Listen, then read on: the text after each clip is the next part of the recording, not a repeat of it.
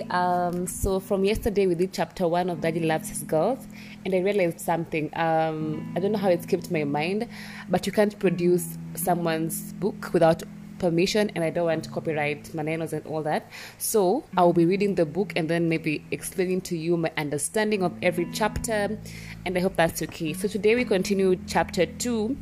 It reads, "You are not the same." So in this book, as I get to read it, I see Bishop T.D. Jakes expressing and explaining how his two daughters, Cora Jakes and Sarah Jakes, are different in character and how they are not the same. And he says that our thoughts are different, our preferences are different, we are diverse as we are multiple. For every person you see on this planet, there is but one pattern. The world has never seen one of you before, and will never see one of you again. Another one again, I mean. So, sorry, it's raining outside. I hope you can hear me clearly. But in this chapter, I think as girls, as ladies, as women, like whatever you are, like whatever age or you are, there's element of comparison. There's an element of feeling like you should be curvier. Maybe you should be slimmer. You should be thicker. You should be taller. You should be shorter. Like you should have more hair. You should have, your hair is too much. Like there's always like something you're trying to fix about yourself. But here to remind you that we are not the same, and all of us are unique. And you know that if you've been here long enough, you know how identity is key, or is a key factor for me. And because I believe that God, when He created us, like after He finished creation, He was like, everything is good. And so you have no reason to be around doubting what God placed in you and how God created you. And all those, and not to say that sometimes as you walk through the journey of life, we'll face insecurities, we'll face. But my question is, where are you picking all this information from? Like, who tells you you should be thicker? Who tells you should be slimmer? Who tells you should be, you know? I'm also not trying to say that you should not live healthy and take care of your body. However, society has made us, in one way or another, feel like maybe there's a particular beauty standard that we ought to embrace. But I'm here to tell you that only God has a right to say who you are. You have no business listening into other people and what they think you should look like.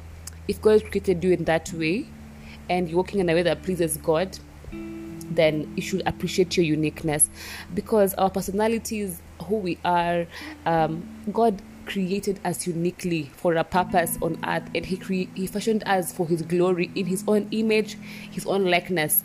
And so just here to remind you, to encourage you to embrace yourself and to don't be a cheap copy of anything or anyone else. Just be an original. And so even as I read this book, I'm just like smiling and laughing on and on. And so he even quotes a verse, Ephesians 3 from verse 17 to 19, that Christ may dwell in your hearts by faith, that ye, being rooted and grounded in love, may be able to comprehend with all saints what is the breadth, the length, the depth, and the height, and to know the love of Christ, which passeth knowledge, that ye might be filled with all the fullness of God.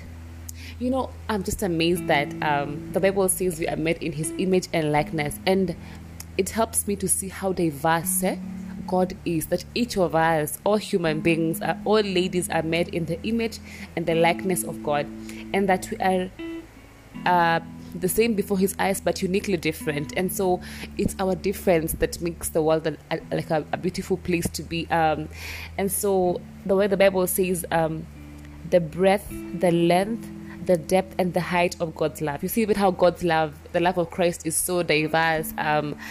It just makes me wonder and want to just, see more to it.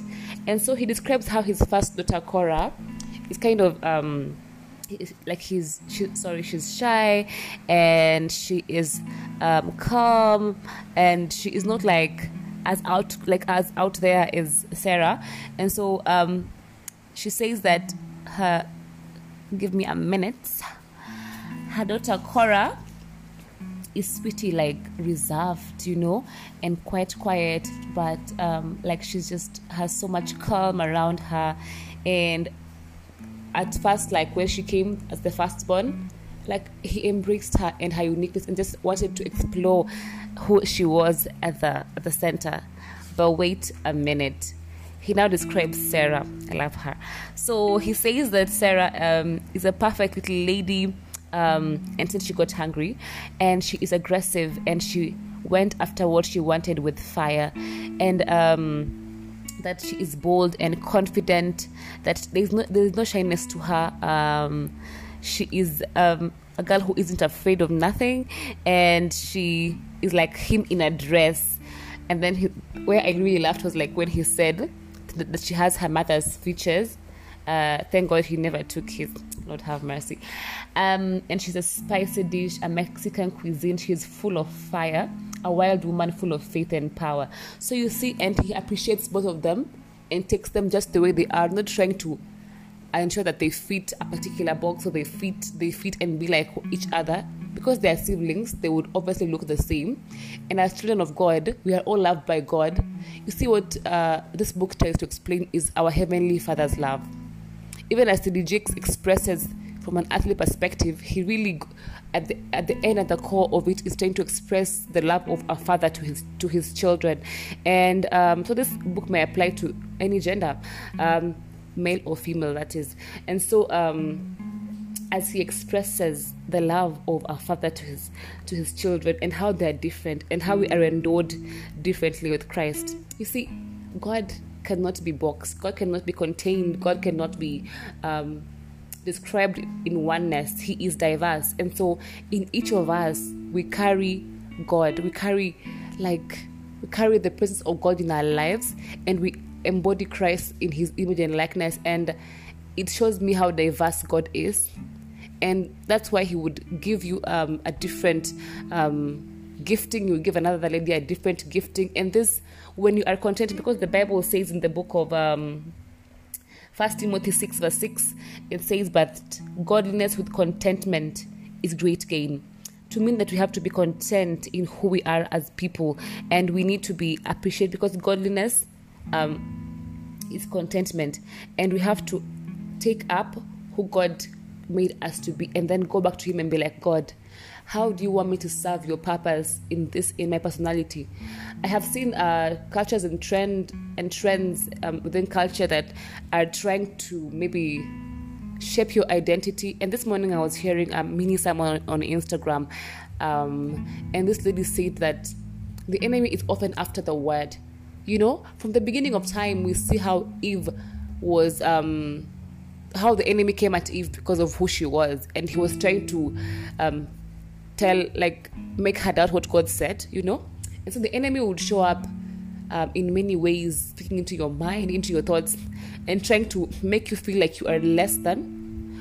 But I'm here to remind you with so much boldness and authority that God created you uniquely, and he knows who you are at the core, and it is his will that you walk in that identity of his word concerning your life, and not listen to any other voices pertaining who you are as a person. So what do you think about yourself?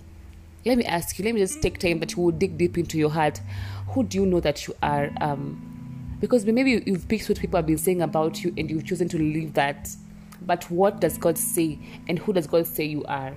You are unique in your own way, and I want you to, from today henceforth, to walk in your uniqueness and not walk like anybody else. We so have so many people coping trends right now, and it's so easy to flow with the wind, but be somebody who goes against the wave for the glory of God. So I think I love how T.D. Jakes embraces and appreciates that his girls are different. In the same way, God looks at us, and he knows that he created us differently. That's why you find somebody who's quiet, you find somebody who's talkative like me, and all of us are meant to be in different spaces, all for the glory of God. And so sit down and examine yourself today, dear sister, dear girl, whoever you are. If you're like a mom, just sit down and think through how you have allowed yourself to fit in. You aren't born to fit in. You are born to stand out. You are born unique. You are created unique from heaven, and you came on earth to fulfill an agenda. So even as you listen into this podcast, I'm here to challenge you to sit down and embrace your uniqueness. Embrace what and who God created you to be. Don't be a copy of no one. Don't try to fit in into the standards of what people think or society says you should be. Look to God, the author and the finisher of your faith, your creator, to define and to show you who you really are at the core. Because there's so much noise, like I said, and I'm trying to just narrow down and zoom out the noise so that you listen in to God and you focus on God. Because it's so easy for us to lose ourselves in this world that we live in, but we have to be constantly in the place of seeking out God to know who He says we are and to know our uniqueness and our unique identity. So yeah, today's episode was that, and the chapter was You Are Not the Same. And yes, you are not the same, but God loves us the same way. Before Him, we are equal, but we are different and unique in our purpose, in our identity, in our personalities, in our calling. And I want you to embrace who you are with so much vigor and so much power, and walk boldly in who God says that you are. Until tomorrow, see you for the next chapter. God bless.